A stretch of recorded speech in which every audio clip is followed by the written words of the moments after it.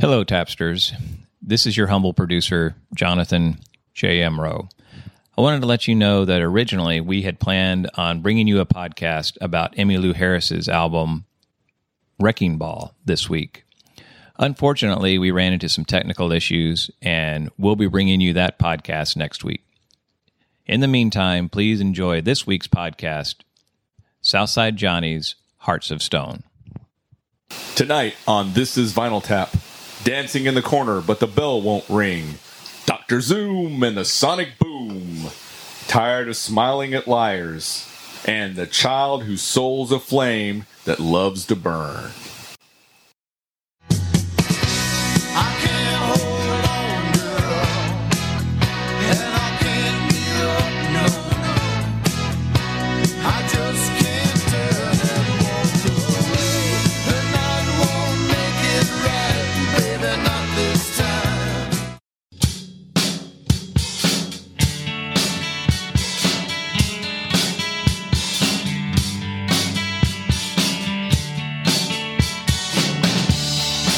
In 1948, Columbia Records introduced the 33 1/3 RPM long player record.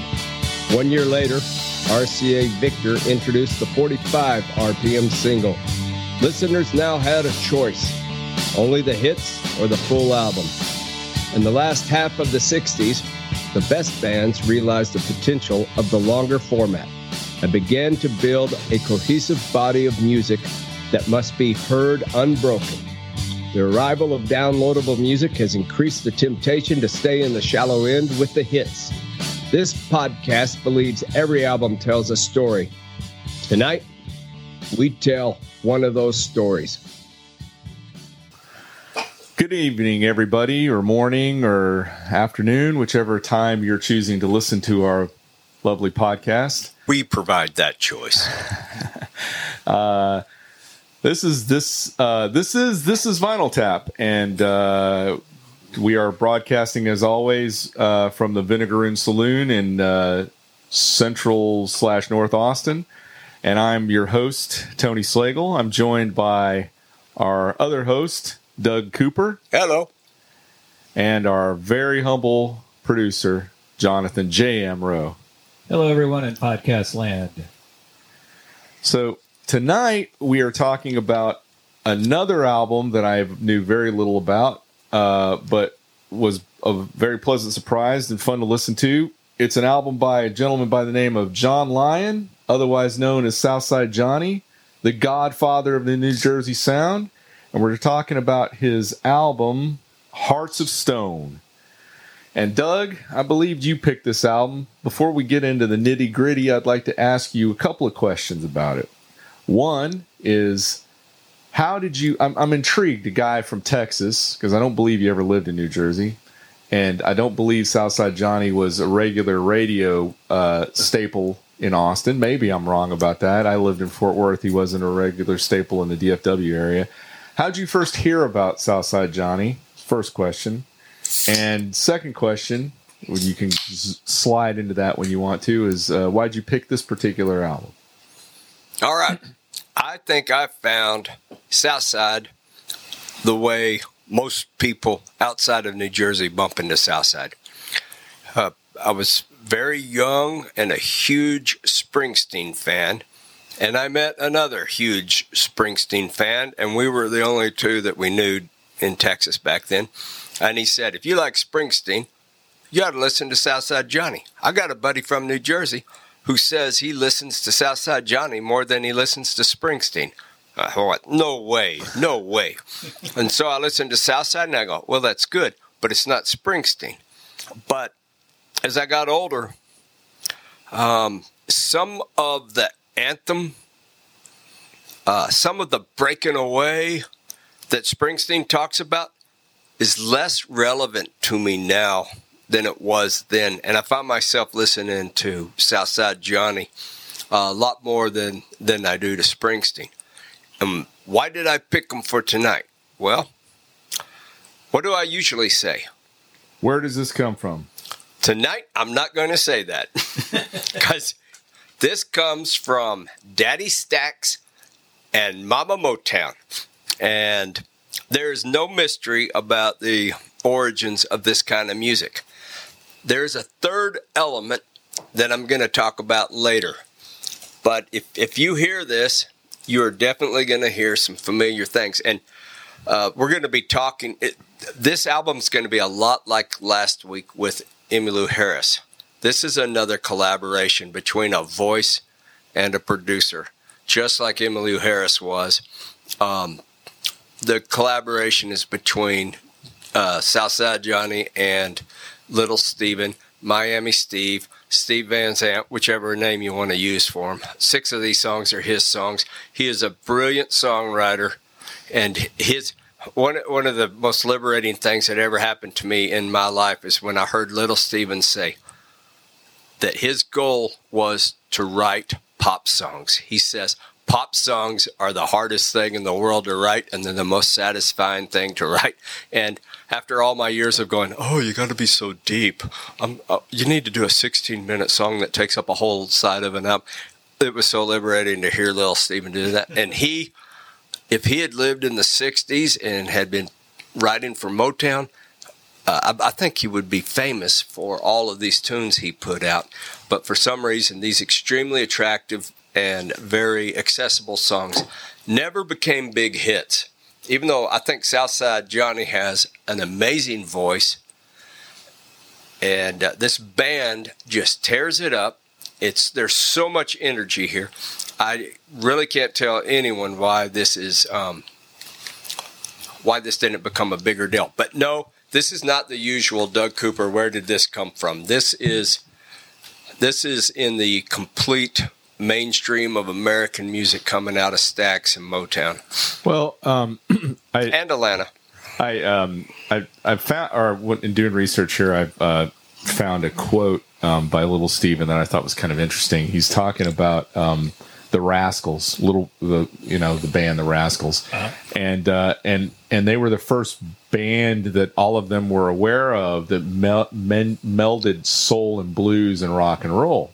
They were kind of one of the forerunners of the Blue-Eyed Soul stuff. 1, 2, 3, good love. Good love. Good love. Good love. I was feeling so bad. I asked my family doctor just what I had. I said, doctor, Mr. MD, doctor. And he said, he goes, yeah, they were the rock version of soul music, and they made an impact on everybody.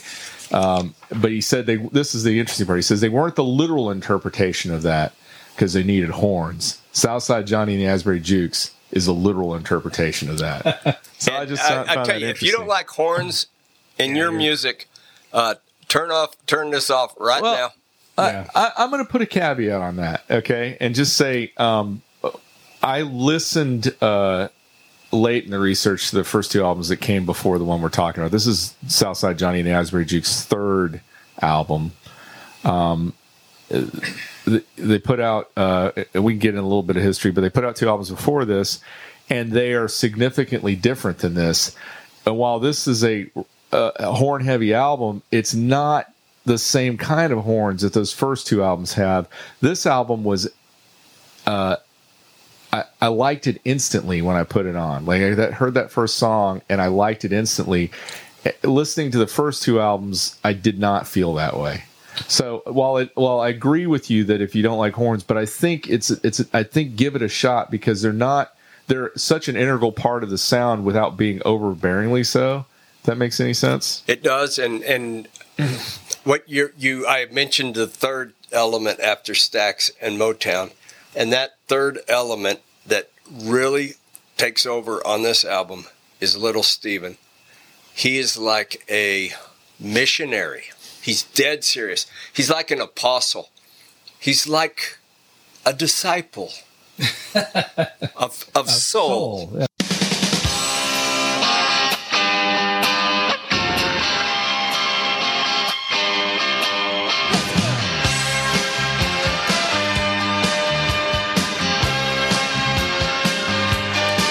Where does all the smoke come from, baby?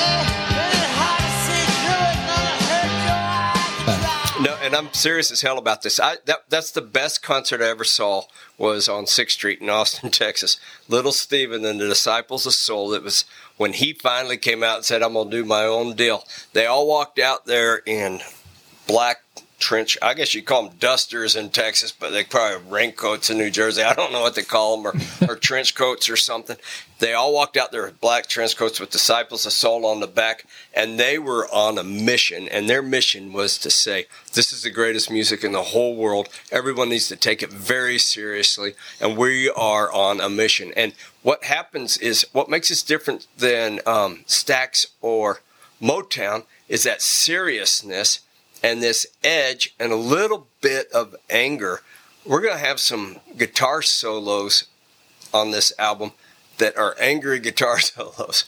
And that's the thing that sets this album apart from the first two. There's no, hey, Mr. Popeye, or no Sweeter Than Honey, and all of that. But on a superficial level, because I'm a superficial guy, it's just the thing that's, to me, sets it apart outside of digging into that kind of elements is it's instantly more rock and roll. Oh, it is. It's got those guitars are distorted. They've got those the solos are piercing. It's a very different. The guitars make set this album apart. And even when he slows down, it's very serious. It's about breaking up and stuff. Yeah. And he's still saying "baby" every other word. Yeah, but it's also a rock and roll of a particular period or time. It's that early '60s, and we've talked about it before. That sort of pre-British invasion American rock and roll was steeped to a certain extent in blues. Not to the extent that this stuff is, but was.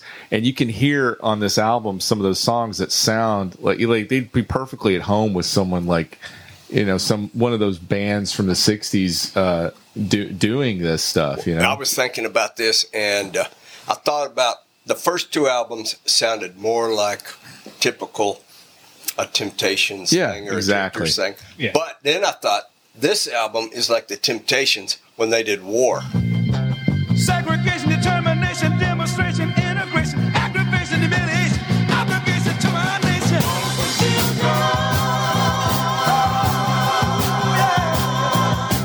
That's what the world is today. Yeah. It has that edge to it. We're like, hey, we're not playing. We're not up here to make you smile.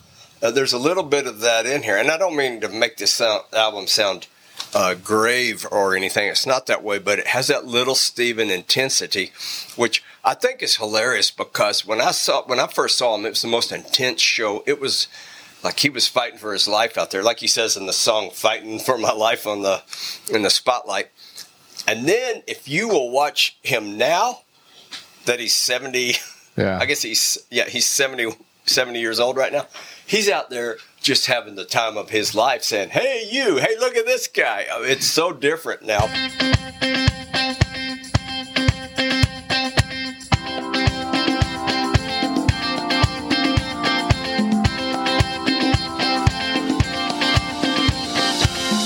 Stop the world for a minute.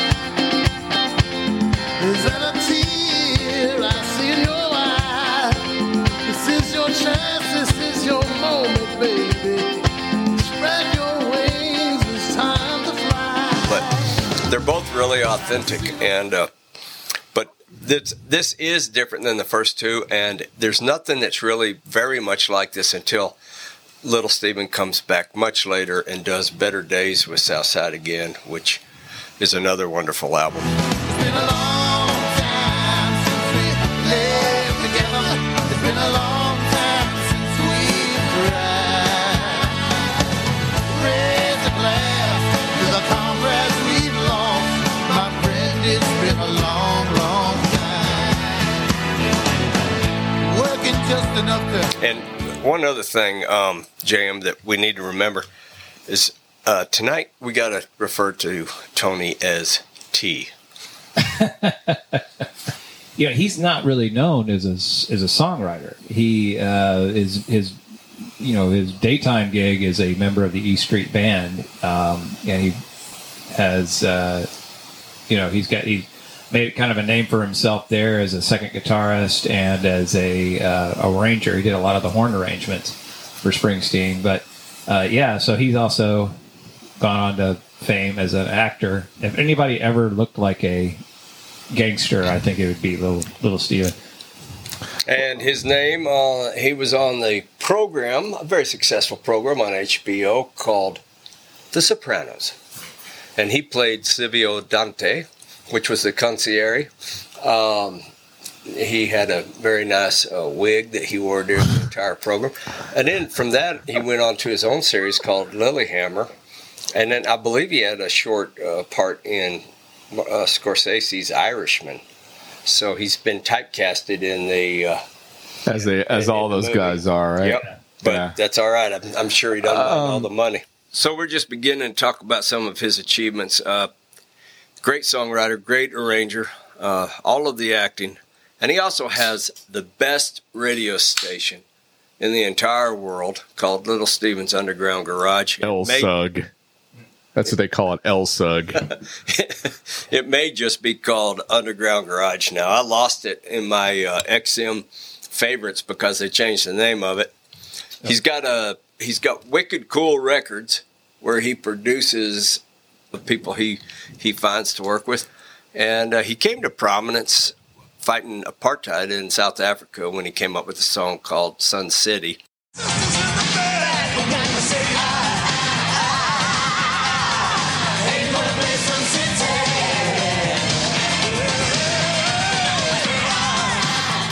Getting everyone to pledge not to play Sun City until apartheid went away. And we visited that once before when we were talking about Mr. Paul Simon and Graceland. Well, and I have a special affinity for him because he typically, when he's talking about his greatest songs in the world on his radio station, they're almost always power pop songs. So I have to, just because I'm not a humble person like our producer, I knew that was coming. I mentioned at the beginning in the introduction that Southside Johnny is considered the godfather of the New Jersey sound, which may surprise some people who aren't familiar with him. You think of New Jersey, and who do you think of? You think of Springsteen. So I thought it's part of the story. We need to talk about kind of why he's considered that and where that came from. He's from Ocean Grove. Yeah. He's from Ocean. He was born in Neptune, which is cool, but he grew up in Ocean Grove. Springsteen grew up in Freehold, and Little Steven grew up somewhere else, but they all were within a bike ride's distance from Asbury Park, where it was all going down. Yeah. And we've talked about Asbury Park before on the Springsteen podcast, but there was a place there called the Stone Pony, and it's still going today as far as I know. And that's where Springsteen and Little Steven and Southside Johnny, there was no distinction. There wasn't necessarily an E Street band back then. There was just various groups, and they all kind of played together. And so if you kind of look at the lineup of bands, you would recognize members of the E Street Band. You'd recognize members of Little Steven's band, maybe in the same band, but they all kind of cannibalized each other for band members. Well, I think you need to go a little bit earlier than the Stone Pony. There was a club called the Upstage Club, which was where they actually all hung out when they were underage, because it was open till 5 o'clock in the morning, and they played live music. And they didn't serve booze, so kids could go in there. Yeah, there was no alcohol. Kids could go in there, and that's where they all kind of started hanging out. He came from an interesting family. His dad was a jazz bassist in a local band. Despite the fact that he was a bassist, he was a talented musician. But he didn't make any money off it, so he's also a mailman, which oddly enough, his son, Southside, was also a mailman for a little while. Yeah.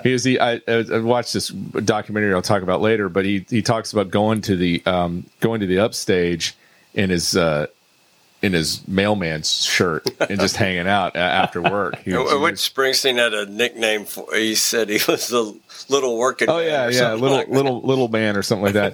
If Springsteen with his nicknames, we'll get to that too. But his parents listened to a lot of blues, and in particular jump blues, which is like Count Basie, Big Joe Turner. It's this. Count Basie's another New Jersey boy. Yeah.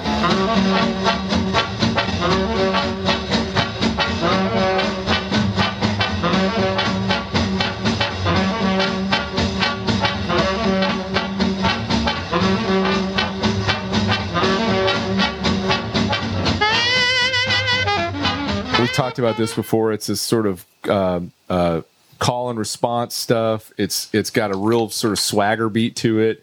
You'd know it if you heard it, but big honking saxophones, and it's big band music but played with an attitude. And his parents listened to that, and he grew up listening to it, and he thought that was normal. He thought that's what all kids listened to, was that stuff. He didn't realize that was an odd thing to.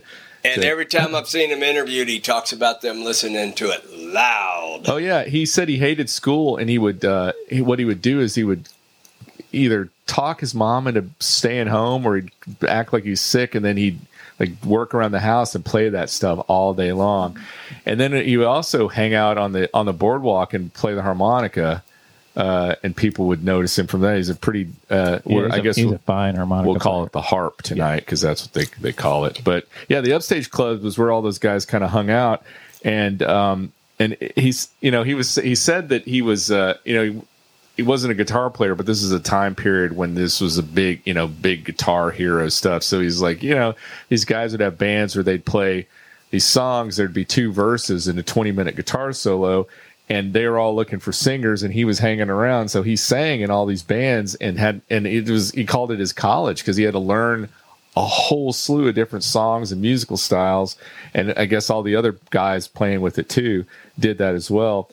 But out of that group, they formed their first kind of collaboration, which was the Sundance Blues Band, with Southside as kind of the de facto leader, because he was the lead singer. But Little Steven was in it. Gary Talent, who is bass player for the E Street Band, right? Vinny Lopez was also in that band. Former drummer for the E Street Band. Right. Madman drummers. Yeah. And then this rhythm guitarist by a guy by the name of Joe Hagstrom. Yep. Don't know where he went. Well, he left. They started in April of 71. By May of 71, Hagstrom had left and was replaced by this promising young guitarist by the name of Bruce Springsteen, who was playing. And Hagstrom went on to change his name to John Denver. That's pretty funny. But what's kind of going back to an old episode when we were talking about the Wild the Innocent E Street Shuffle. So Springsteen comes on. He's not with them for very long, but he's a full-fledged member for about a month and a half. He leaves, and then David Sanchez takes over his guitar for him as well for that band. And here's the important thing about that band. Southside said they played several sets a night at the Upstage Club, and he played with different bands as well, 4 or 5 nights a week. And he started realizing he could do this for a living and take it he started taking it seriously. But this goes back to that, I forget the guy who talks about 10,000 hours, I mean, this Malcolm Gladwell. Hello, this is Cecilia Nasty. Tonight we have Malcolm Gladwell to make you all feel good about finishing a book. But I mean, I think this was all these guys were doing that. They weren't, they were just sitting around and they were playing in pickup bands and stuff. But they were putting those hours in, and Southside Johnny, Little Steven, and Bruce Springsteen were years and years in these clubs before anybody was talking about recording them. They were in this incubator and not in New York, where the people who had the power to do something about it were. And I think it paid off for them. Well, and then Springsteen started a band called Steel Mill. Before that. What was that? Dr. Zoom. Oh. Way before that. And the Sonic Boom. Yeah. And Southside Johnny was a part of that. And the reason that is important to the story is because that's where he got his nickname. Surprise, surprise, Springsteen was putting nicknames on people, and he called Southside Johnny. You guys know. You could talk about why he was named Southside Johnny. I have no idea why it was named Southside. Because he's the Johnny. only one that could sing the blues like on the south side of Chicago. Yeah, Is that exactly. right? He was it was because of that. Which is really, I think that's a stupid reason. well, you're looking for a nickname. Where does Miami come from? Miami Steven Van Zandt. So. Well, there's two stories. One, I've read both of them in books. One was he was always wearing Hawaiian shirts even in the wintertime. Ah. That's one. And the other was he was always cold. And they said, you belong in Miami. So one of these days I'm going to be able to ask him. Yeah. But then in 72, Springsteen went and formed Steel Mill and moved to Richmond. And he talked Southside Johnny into going down there with him and hanging out in Richmond, Virginia. There was a weird connection. They weren't playing in New York. They weren't playing in Philadelphia very much, but they were going to Richmond. And in Springsteen's biography, they talk about that. And I've seen all these interviews with Southside saying, "Yeah, we'd go to Richmond." Well, he joined a band down there called Studio B or something like that. I think he met his wife down there. The story is he was on stage performing, and he looked down, and Bruce Springsteen was playing pool with some woman, and he got off the stage, and they got introduced, and he ended up taking her back to Jersey when he moved back to Jersey 3 years later. Yeah. But when he goes back, and that's when he hooks back up with little Steven, and they start performing as a duo. Did you guys know that? I did not know that. Yeah, Southside Johnny and the Kid. Another name. Yeah. And then finally he joins a band called the Blackberry Booze Band. And he starts inviting all these musicians that he knows and likes to get into this band. He adds a horn section, and that band ends up just becoming the Miami Jukes. Oh, yeah, it's very Jukes. Yeah. And he went to high school with two East Streeters. And Benny Lopez and Gary Talent. Right. Both went to high school with him, which it's really the way these guys go so far back and the way they've all stuck together over these years. It's strange to think. I guess that's just like you and me, Jim. Yeah, I'm the odd man out in this relationship. You'd be Patty. Yes, I'm Patty. Exactly. But the funny, Niels. the amazing, exactly. There I am. The amazing thing was when the Jukes were playing at the Stone Pony, they got so popular. They were playing in front of a couple of thousand people on the weekends. I mean, that's amazing. Yeah. There's so much energy in that music. I can't imagine anybody could walk by the door and not want to go in. Well, Little Steven claims that they reinvented what a bar band was supposed to sound like, because bar bands up to that point were cover bands. They weren't playing original stuff, and they weren't really doing anything that dramatic. And then Southside Johnny and the Asbury Jukes came along and became the bar band. Well, they still are. They don't play. That's a sad thing about this whole story is they're still playing at the same size joints, but it's such a tragedy that they're not out there. Of course, now that they're on our podcast, everybody in the world will know about them. They'll probably be in the top 20 right next to Cardi B. Carly B or Megan the Stallion. Who? You need to get with it, man. Yeah, You're supposed to be our connection to young people. T. Do you guys know how many people have been in this band, the Asbury Jukes, over the years? I saw the list, and I wasn't. I'm not the kind of guy that counts that much. I just saw in an interview. Someone asked him, and he said over 130 people have been in this band. Wow. It's mostly horn players, because his horn sections get taken by other people. And smaller. Well, they also get people take them from him. Yeah. So I guess La Bamba's been there a whole bunch. He's been there a long time, but he's had, of course, many other projects. Yeah. And I remember when I saw Lil Steven when he started touring with the Disciples of Soul. He took all that horn section with him. Yeah. So how did this guy? I mean, I know he's playing in front of 2,000 people on the Jersey Shore, but how did this guy catch the attention of the record labels? That's a really good question. I would guess it's thanks to Springsteen's success. They went down looking for. I've heard Southside in interviews say after Born to Run, those guys decided to drive an hour and a half to find out what was going on. Well, it makes sense in terms of the timing of the debut album, which was what, 76? That's right. Yeah. First album was I Don't Want to Go Home, wasn't it? Yeah. Yeah. That's the one that featured. Some of y'all probably have heard the Fever. As my love grows stronger and the fever is raging, I've got the fever for you. Got the fever, oh, I got the fever. There ain't nothing that a poor boy can do when he's got the fever for you. Got the fever, oh, I got the fever. Let me sit upon. I can remember.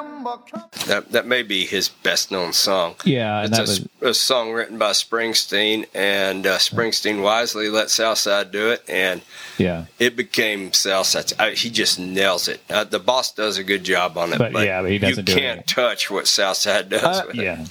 I will say the songs I'm familiar with that Southside Johnny does that are Springsteen songs that Springsteen does, I prefer the Southside Johnny versions of every one of them that I heard. Yeah. And I think that's a credit to Springsteen when the guy that's so prolific, he goes, oh, yeah, this is a Southside song, I can tell. Yeah.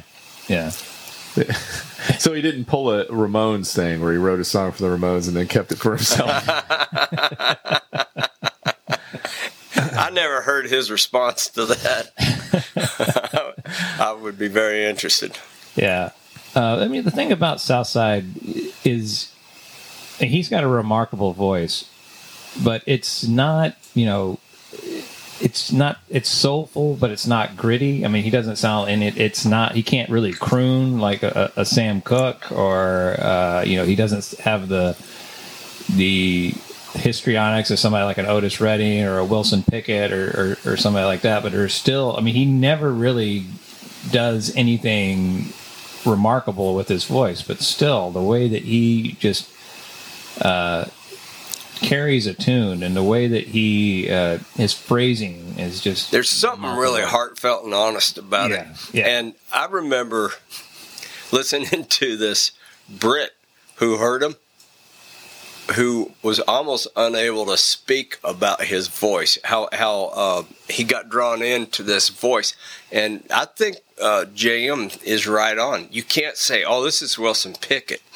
Or he's not doing anything remarkable, but the whole complete picture of what he does by the way he fits.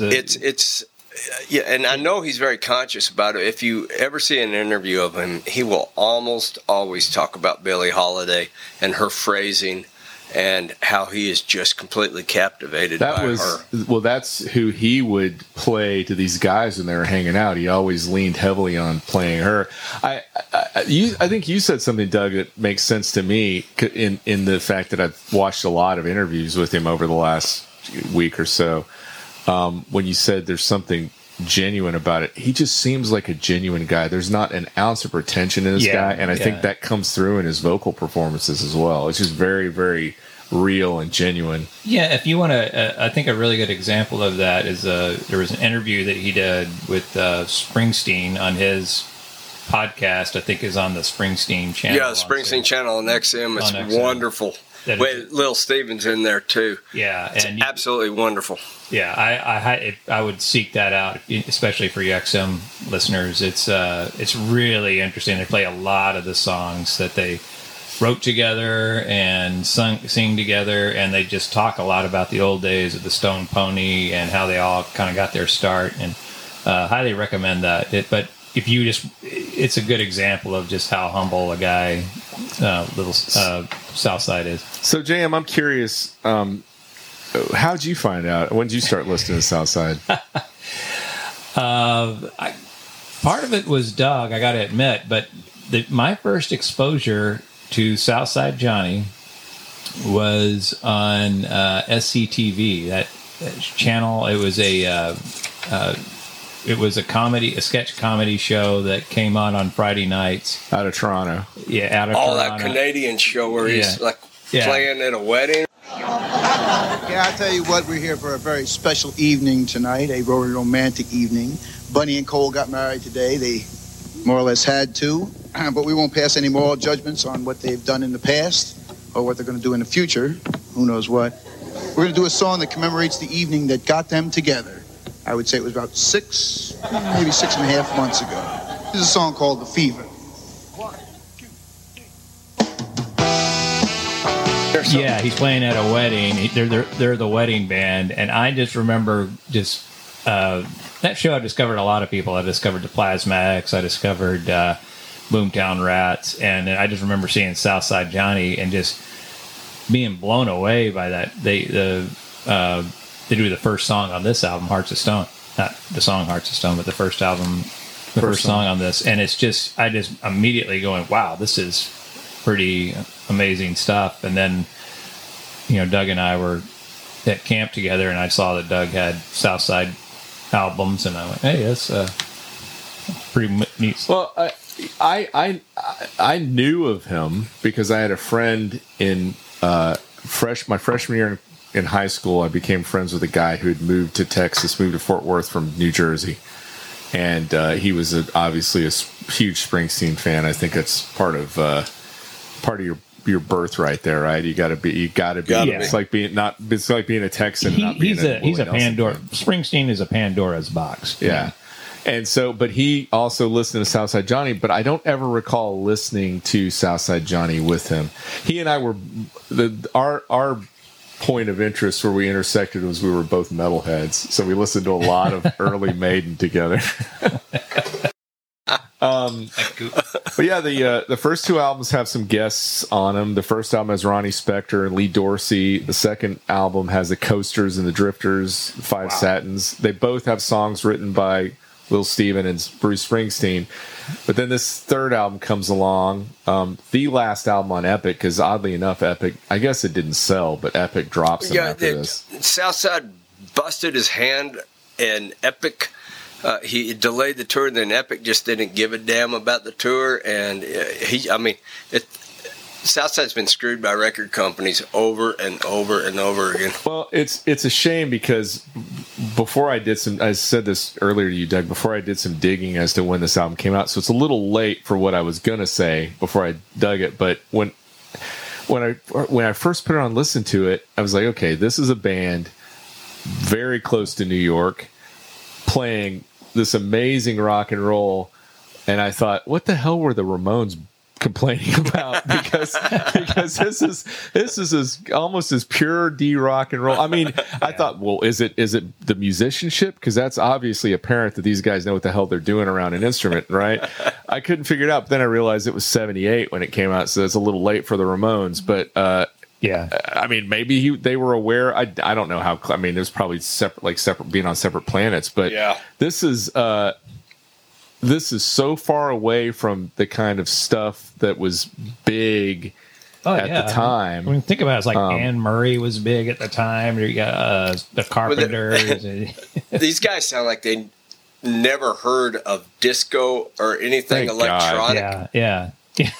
There's not an electronic. Well, later there is, but nothing. But- Yeah. Well, why don't we? If you guys are ready, why don't we get into the album? But All I do because something JM said when he said that when he was watching SCTV and they played that first song, "Got to Be a Better Way Home."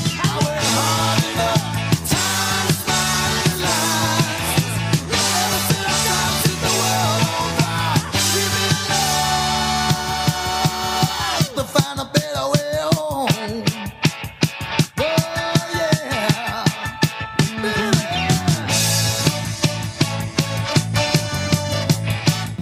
yeah. Holy cow! What a way to open. Yep. It's got that great frenetic drum part that starts it off, and then you have that that guitar part. That tells you instantly that this is not going to be a Coasters album. This isn't going to be Wilson Pickett or Otis Redding. That guitar part alone, just the way that it sounds, it's rock and roll. This is so Van Zandt. because Yeah. it's got all the elements of the. It's what I started out with. It has all the elements of Stax and Motown, but then it's got this edge, this cocky, screw you, I'm in your face, I'm tired of smiling at lies. He uses some profanity that we will not repeat on this broadcast. I think y'all know that we are held up as an example by the Liberty University. Oh, that's right. Really, and also Focus on the family. yeah. Anyway, but this is absolutely wonderful, and I'm gonna share something tonight that'll probably be helpful for a lot of people.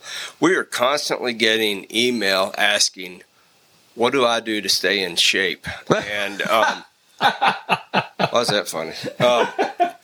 What shape is that? Pear?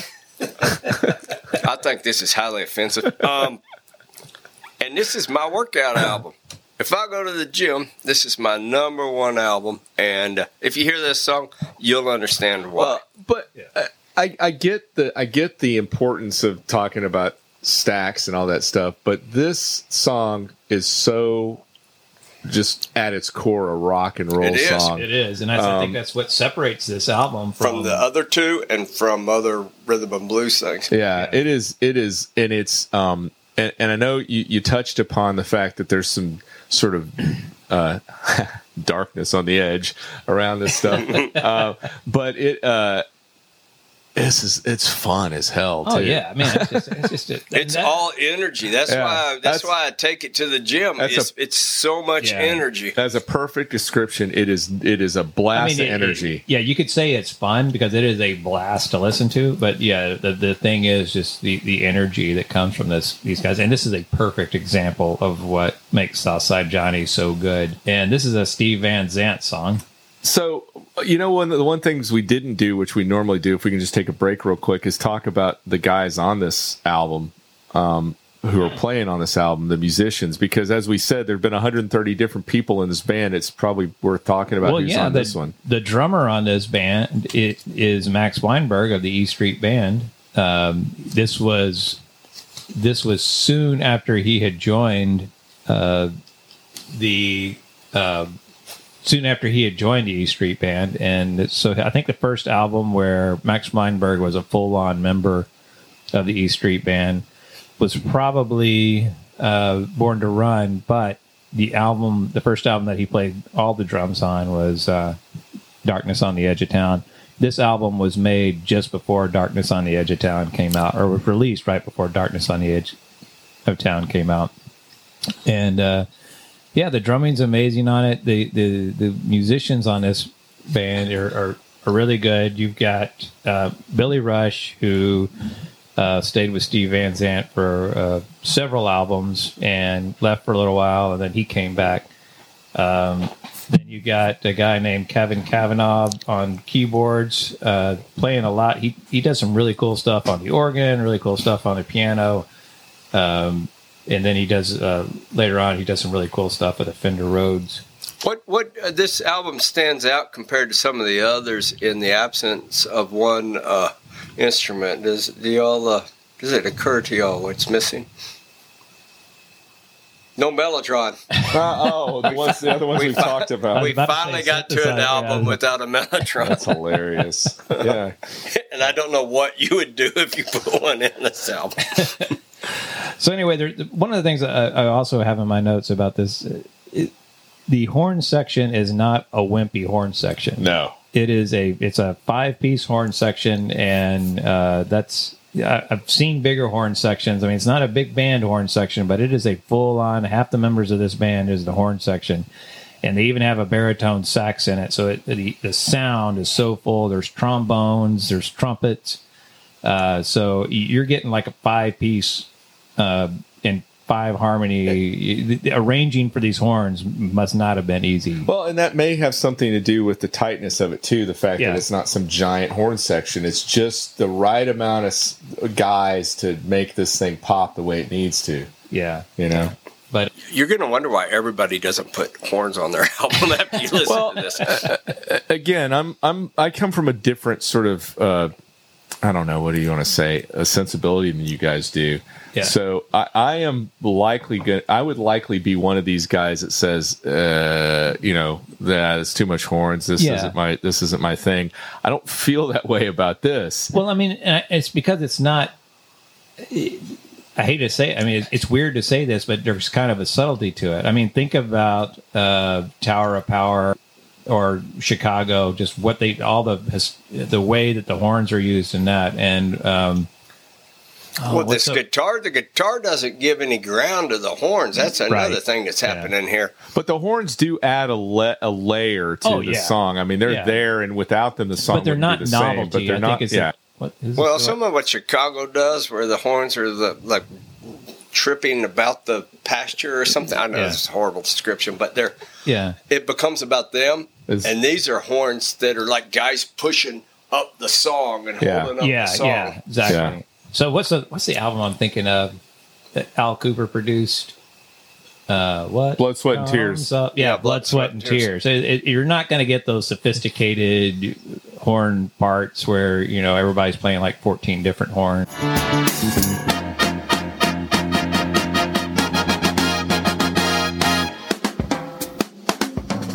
Someone is waiting just for you. Spinning wheels. Well, and it's I already said if you like the horns on Born to Run with 10th Avenue Freeze Out, that's basically what you get in it.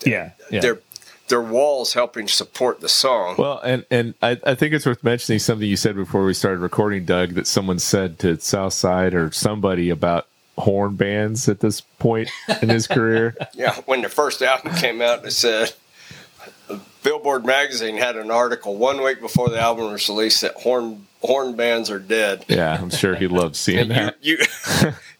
And Chicago just instantly melted. Deceased. But it's all of Southside's life has been that way. It's like he was the most talented guy not to get any albums sold. All right. So the next track on this album is This Time Baby's Gone for Good.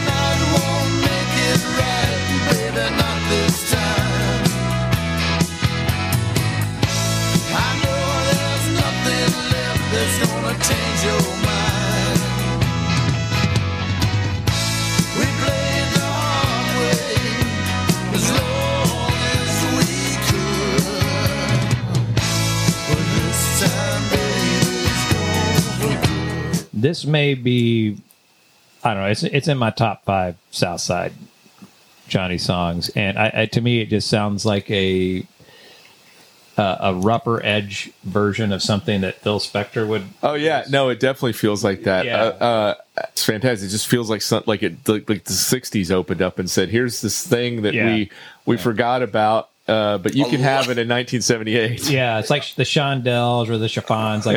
Sing. Yeah, but at the same time, you got this.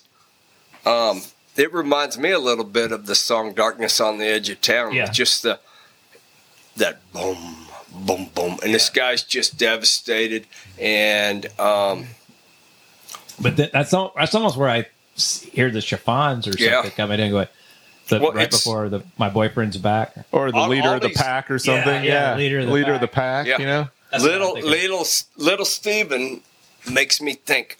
You're writing songs for 20 years ago, all the time. He makes me think that, and I just can't believe that if somebody else had done that back in the 60s, it would have been a hit. Yeah.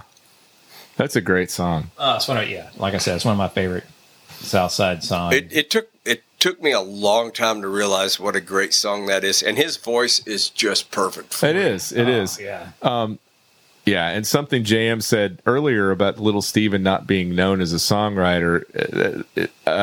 I was probably one of those people that never thought of him as one, but after listening to this album, it seems criminal that people aren't aware of that a little bit more. So, if you just look at how much he's written for Southside, he's written so many songs for people we don't even know about on these albums he produces with Wicked Cool Records.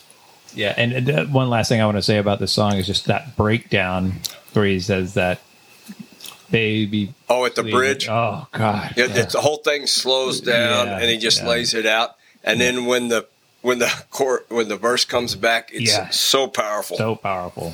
And I'm glad you cut that because I feel the same way. I remember a long time after I'd been listening to this album for years, this song finally clicked in my head, and I couldn't drive to work without listening to it. I'm always just stuck on it I couldn't get it out of my head. Which we've talked about that song. Well, it's funny too because I was going to bring up something you mentioned when we were talking about that song, which is the idea. I think you brought this up. The idea of the journey a bridge takes you on, and whether or not it's worth it coming back. And you just mentioned on this song, in particular, it is. Yeah. It does. It sets up the comeback. Okay, so now we move on to song number 3. I Played the Fool.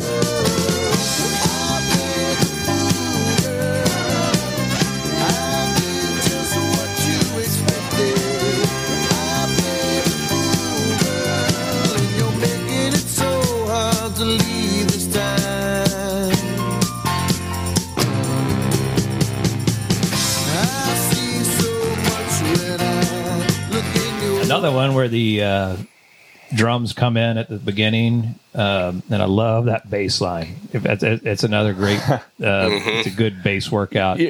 Yeah. So you mentioned Max Weinberg a little bit earlier. I could not read anything about this album where people didn't talk about how great his drumming is on this album and how much it kind of lays a foundation in a way that just really... Well, I remember I was listening to it. I listened to it for the first time. We were talking about we were going to do this podcast in, I guess, like 6 months or so. And I just was listening. I forgot that it was Max Weinberg playing the drums. And I just was going, man, the drums on this are incredible. And the drumming is just, the rhythm section in general is fantastic. And the rhythm section does include the rhythm guitar, and that's Little Steven playing most of that stuff. One thing about Little Steven that we forgot to say is he and Southside are singing in tandem. Yeah. Almost the whole album. I mean, Southside's out in the front and Little Steven's behind him. And I don't know why, but Little Steven sounds fantastic backing up Southside. And it may be just because I like this album so much and I'm so used to it, but I think it's more than that. I think there's something about how different the two voices are that really makes it work. I think that Little Steven's got a grittier voice or something, and there's it's a little higher and well, but we've talked about that before about that you get two vocalists that are slightly different. Lennon McCartney, when I recommended Blue Rodeo, is the same way, but when there's magic that happens when those two disparate voices blend together. They create something completely unique, and it works. And this one's got a signature. I Play the Fool has a signature Little Steven going, which he does throughout his career. Yeah.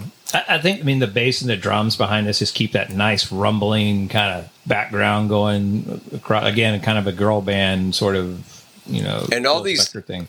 We were talking about how different this is from Springsteen.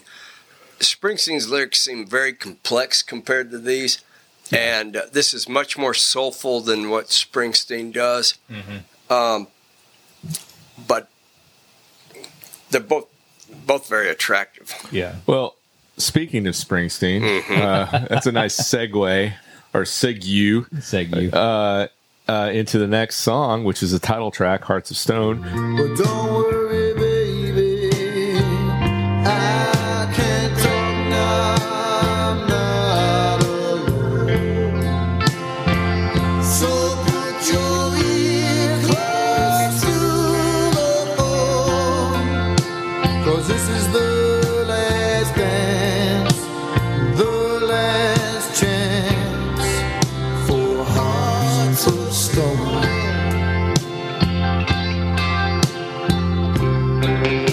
Written by Mr. Springsteen himself. Okay, this is another one where if you hear Southside sing it versus the way that Springsteen sings it, it's just hands down Southside nailed it. He did. I'm going to say something that's probably not going to be very popular about the song, though. I think I don't think the ballads work like the other songs do.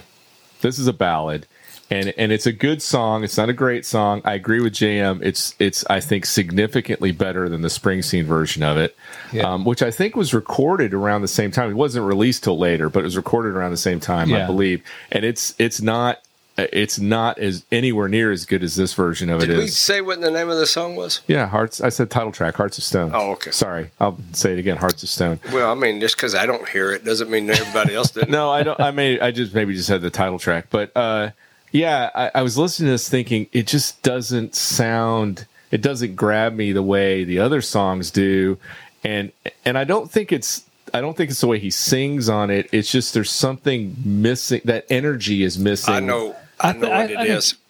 Okay. And I hate to say this. I'm gonna say something bad about someone I really respect. I've heard this song played just on acoustic guitar, and it's gorgeous.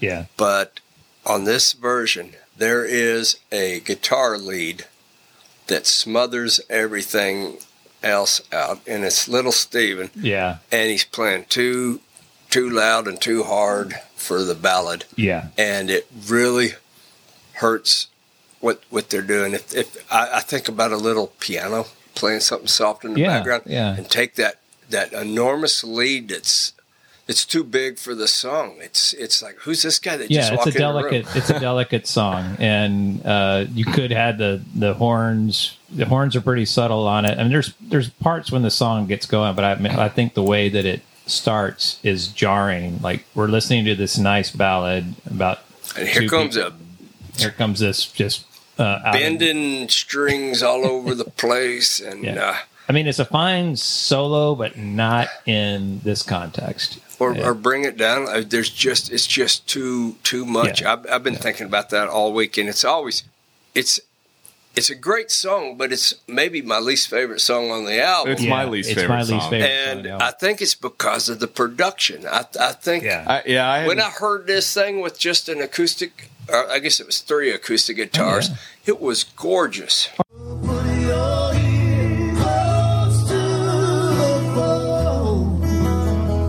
This is the last thing, the last chance for hearts of stone.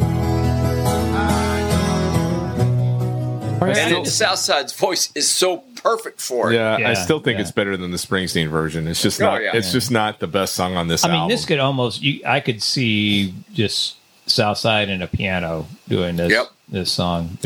I agree. And I hate to say that because. I love Little Steven, but so when you do get to meet him and ask him where the name Little came from, he'll punch you in the nose for knocking out his guitar. I did almost meet him in the record store, but I chickened out. I didn't want to go be an idiot. It's like, oh, I think you're the most wonderful thing in the world. Oh God, you're so. You should have done it. And plus, he has that intense look on his face walking around and leopard. Plus, he was Sylvia. He was wearing leopard that day? No, he wasn't that yet, but he was. That was still me thinking, man, that guy would be a good mobster. That was when his album, Little Steven, Disciples of Soul came out in 80, whatever that was. 84 or 83. Yeah, I made everybody in my cabin wear bandanas. What record store did you see him in? I was out in California when I was working for that guy. I was working for this guy, and he was playing at a record store. And there was a connection between the guy that found the guy that was playing and the whole Springsteen crowd. So he came by to see what he was, and he walked up and goes, "Is he one of us?" That's funny. Yeah. Okay, moving on to song number 5. Find out why as you watch your life pass you by. You got to take it inside.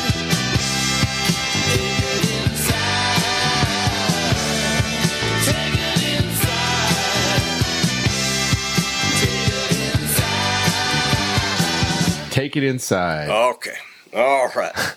It's another Little Steven tune. And it is great. This is my favorite song.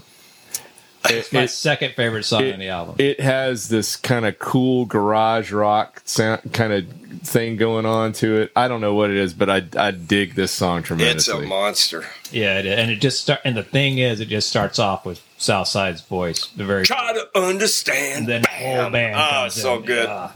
And we were talking about why I'm in so good shape earlier. This is the best. I tried to make this at the peak of the workout because there is so much energy in this song. And this is, again, this isn't happy. This isn't happy Motown stuff. This is angry rock and roll. And there is a guitar solo.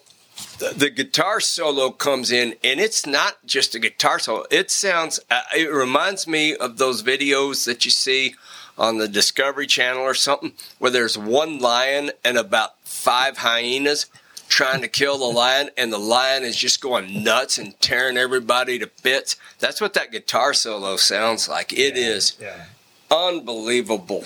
And then there's like at the end of the third chorus, everything clears out, and you get to hear this trumpet ascend on top of all the other horns. It's just incredible. Yeah. And it's so ironic that Little Steven's talking about taking it inside.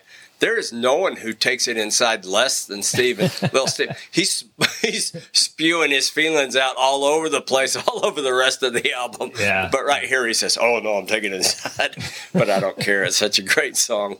Yeah, Is this the last song on the first side? It is. Yeah, it's a great way to close that side too. Fantastic. And I don't understand the world that DJs could resist playing that song.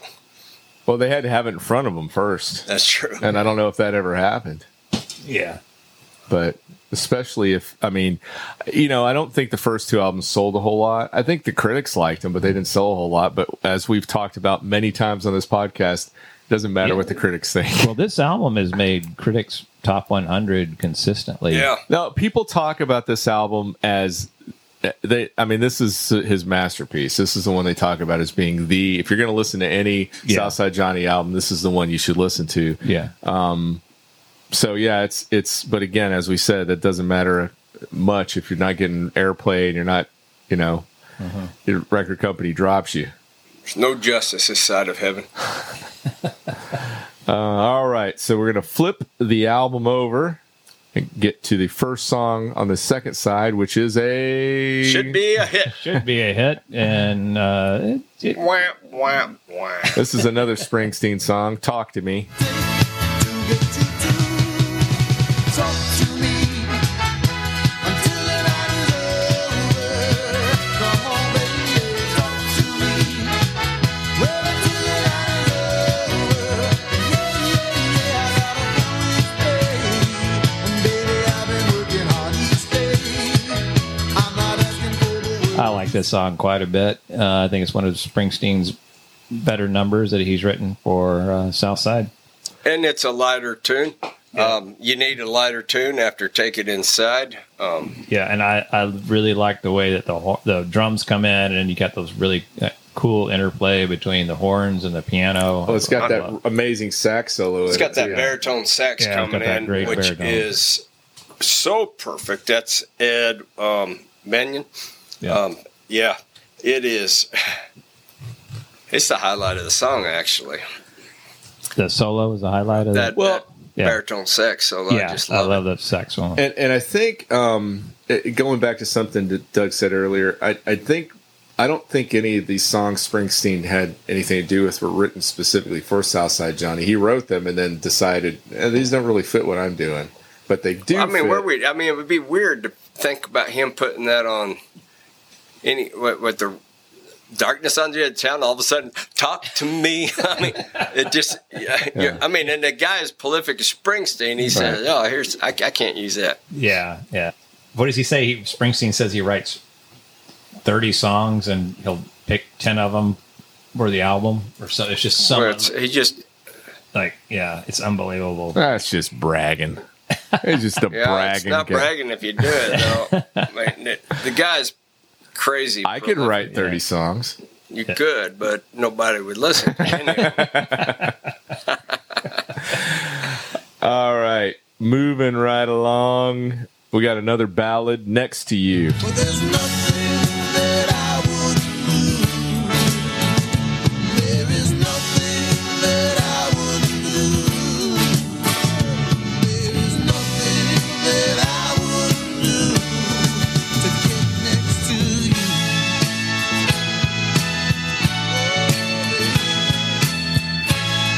All right, this may be my favorite song on the It's album. significantly better than the ballad off the first side, I think. Yeah. He nails this one, I think. And I love it's another one where the horns and the guitar just meld together.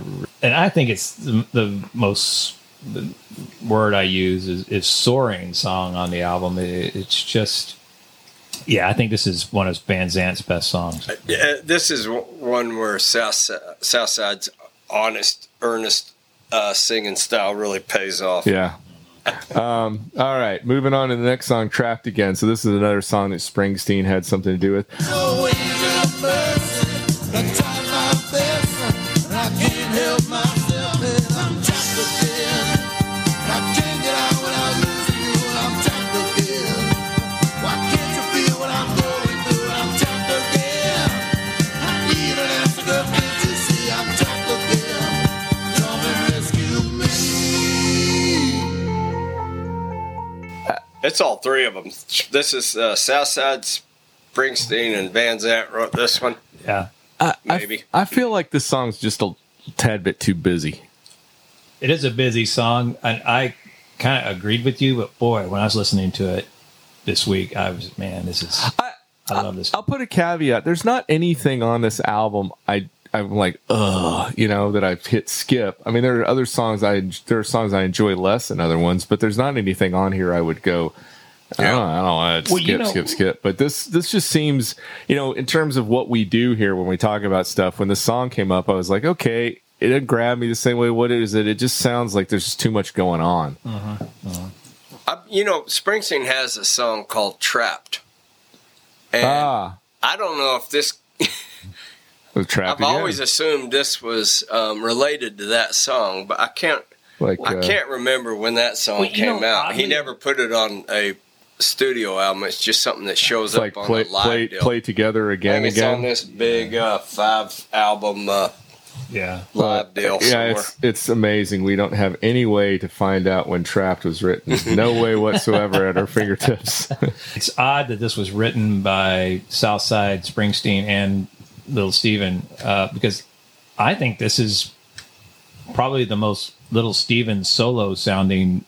Like, I could imagine Little Steven putting this out on his own album, and I think one of the reasons is his vocals are so prominent on this. In the I guess it's almost a co-lead vocal that he does, but it's a really great harmony.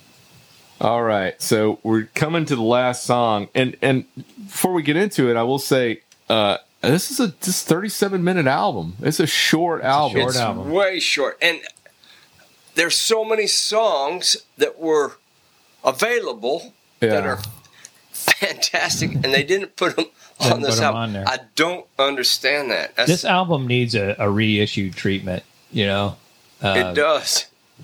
But it never got enough attention the first time. Well, that's what we're here for. Now it'll be huge.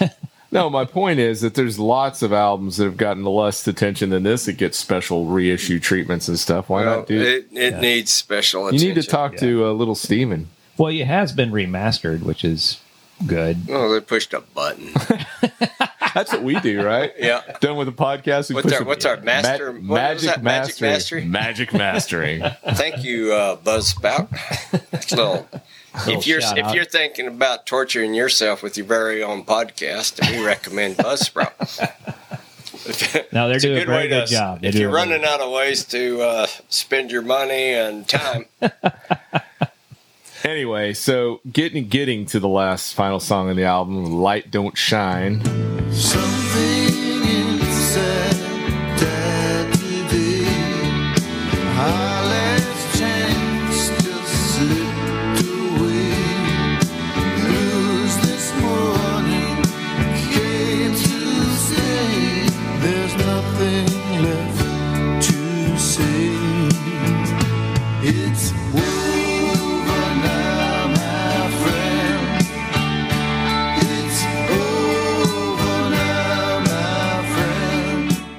Another ballad.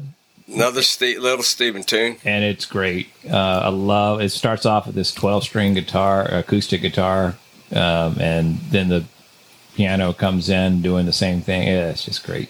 You know, to me, this song sounds like it's not going anywhere. Right. It sounds at the beginning like.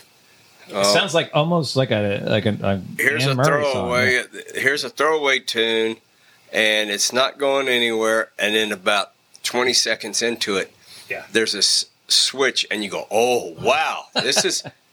Why isn't this a famous song? Yeah. That hook just got me. I know.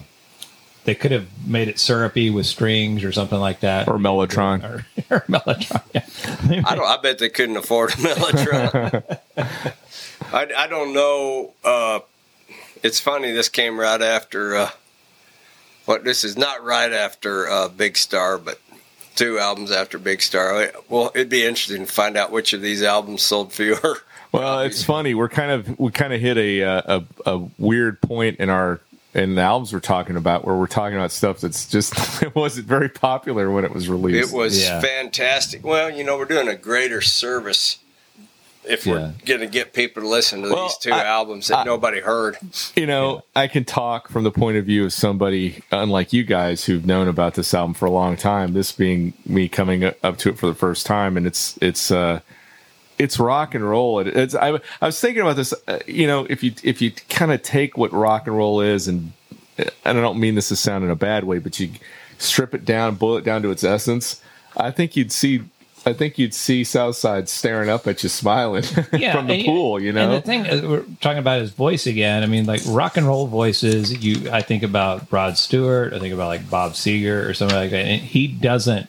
Even Springsteen kind of had a pretty good, just straight rock and roll voice. But, and then another guy that comes to mind listening to this album is Gary U.S. Bonds, who Springsteen and Van Zandt worked with quite a bit.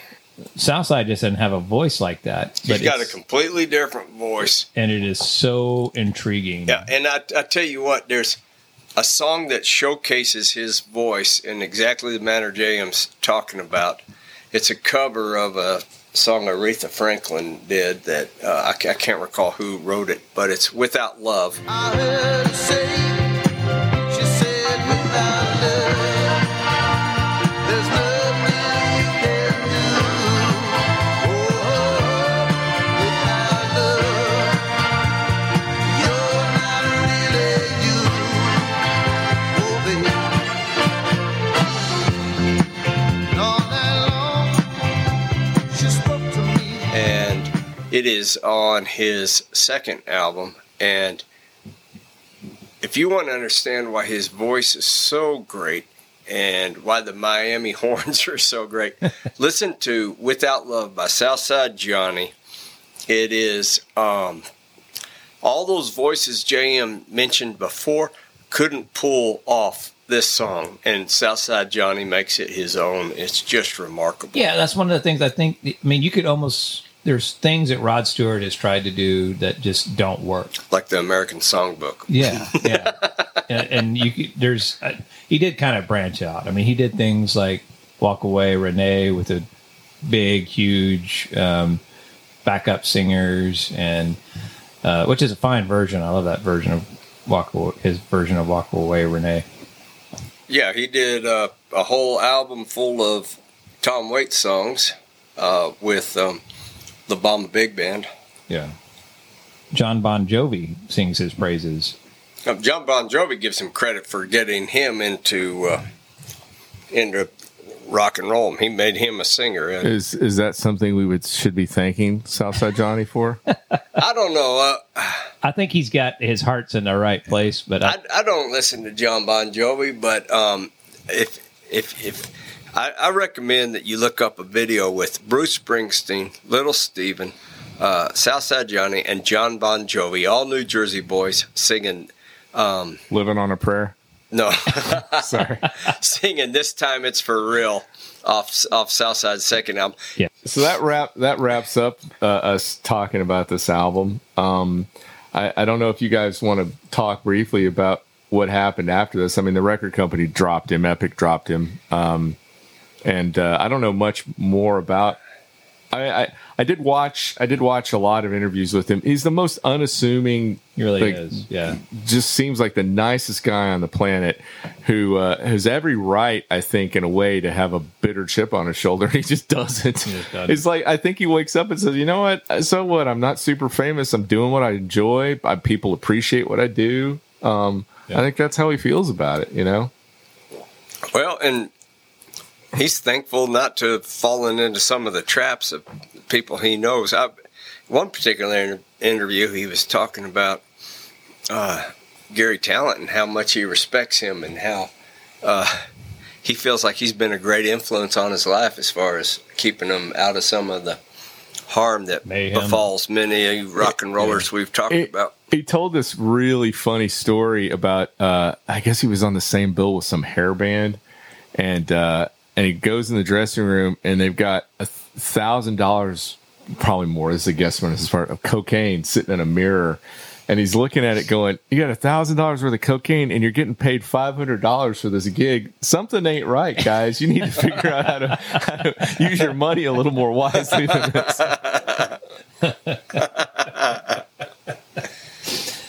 Yeah. Well, he's an attractive person whenever you see an interview with him. Very unassuming. He does not seem like a rock star. Not at all. He doesn't dress like a rock star. And we were talking. He dressed like your uncle. Yeah, we were talking about. There's this fantastic video of him playing the harmonica with Albert King, and and he's wearing a corduroy jacket and a white tie.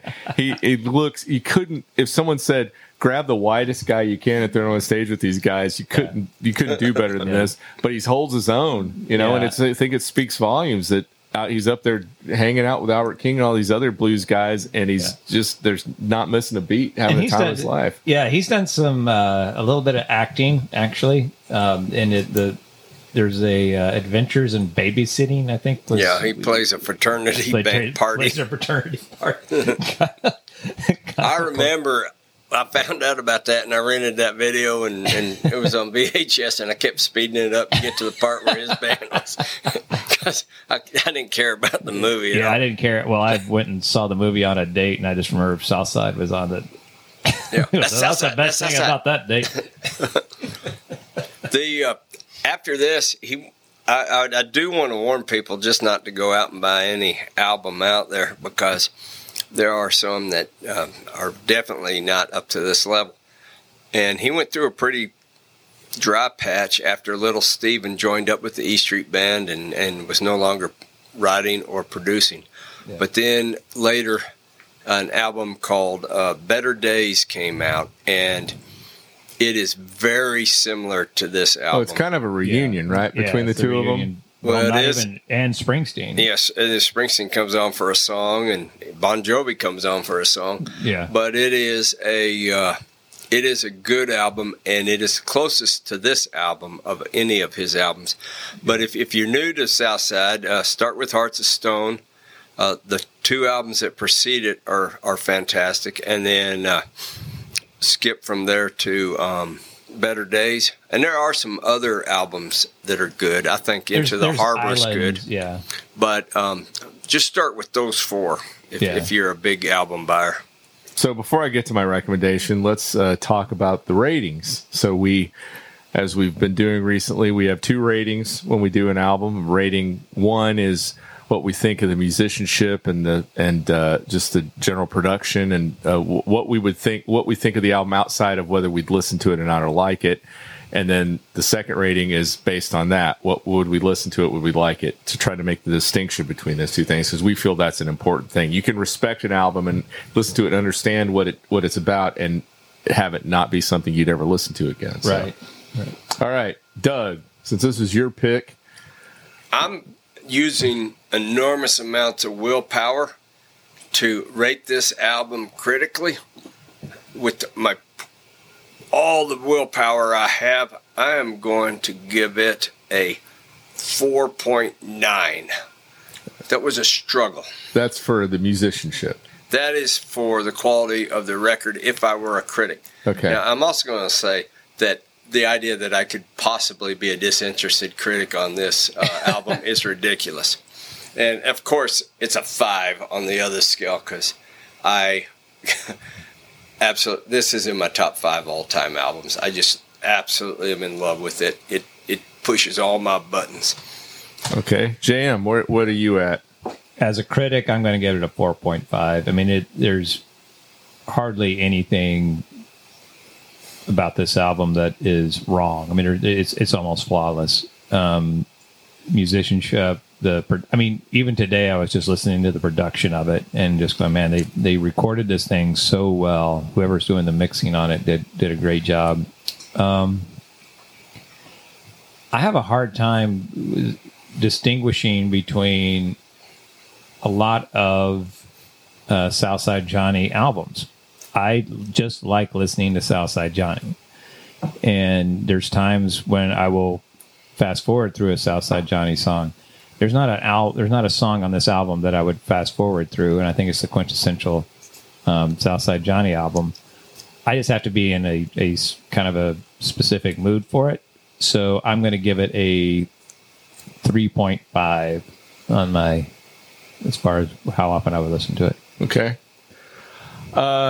I think I agree with you on the first rating. I'm going to do a 4.5.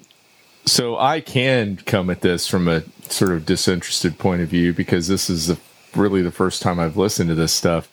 I can honestly say that it's going to be hard for me never to put on Got to Be a Better Way Home. Every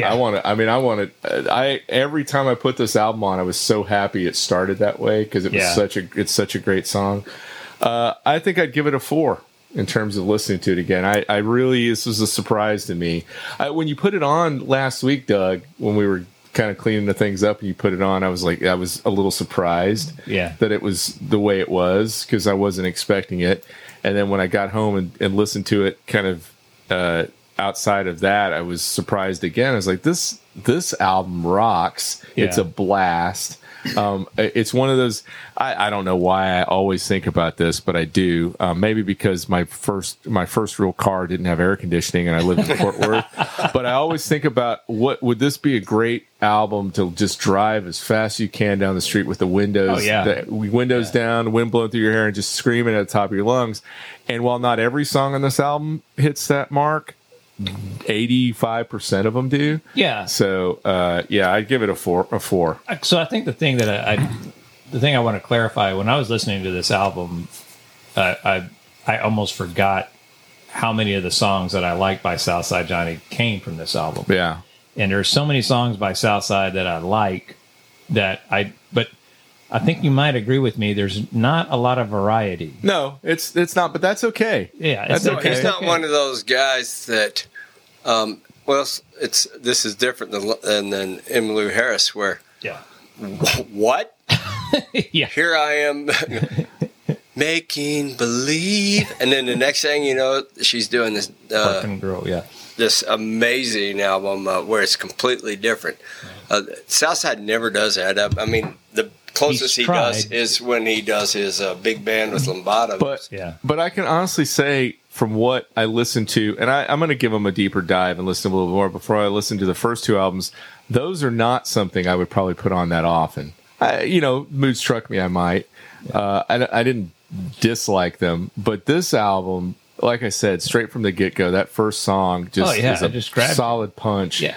And the first 2 are much less rock and roll. Yeah. And to be completely honest with you, it took me a long time to appreciate the songwriting and some of the albums, or some of the songs on those first 2. Tony, do you have a recommendation for us tonight? Tonight it's T. Oh, T.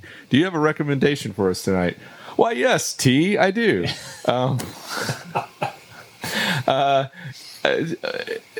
We don't always talk about music on this, do recommendations of music on this podcast.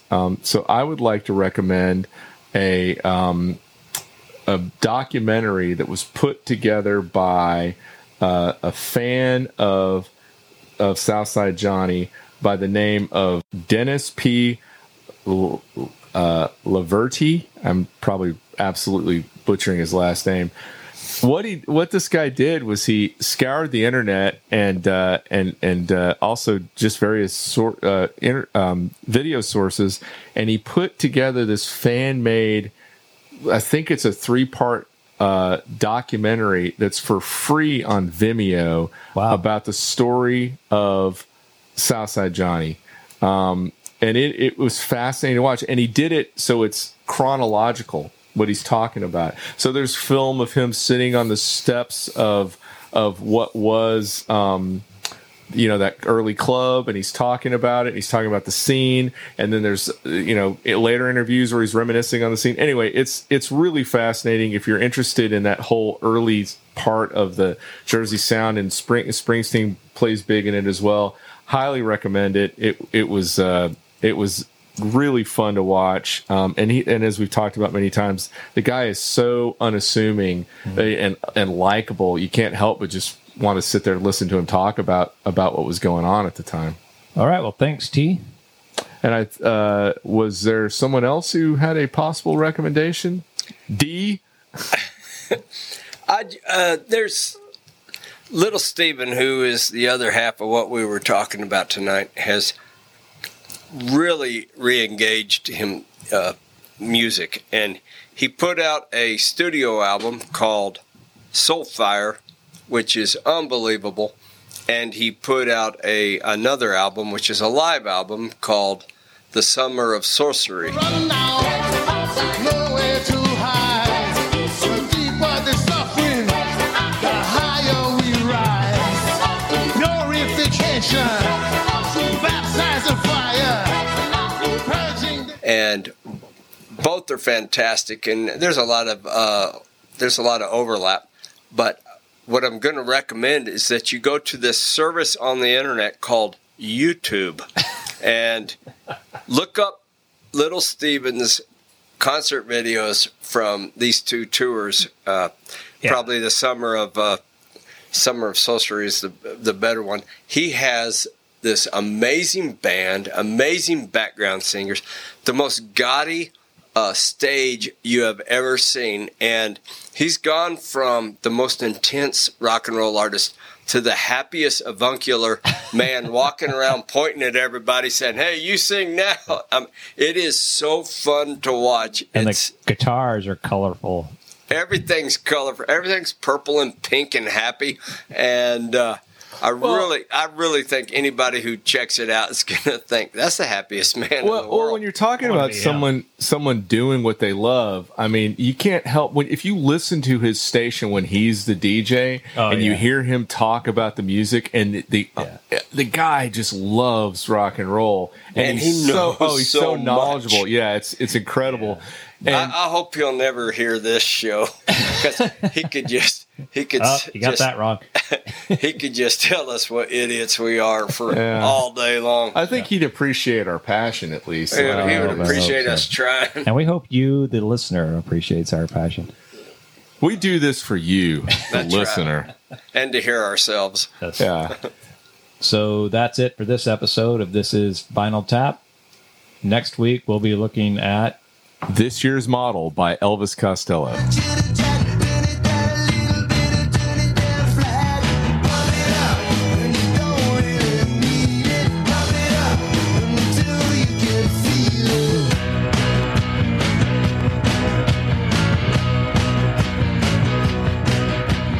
Remember, we're on Facebook and Instagram, and we're on Gmail, tappingvinyl@gmail.com. And we're on Twitter @tappingvinyl. So for your host, Doug Cooper, your co-host, Tony Slagle, and me, your humble producer, Jonathan J.M. Rowe,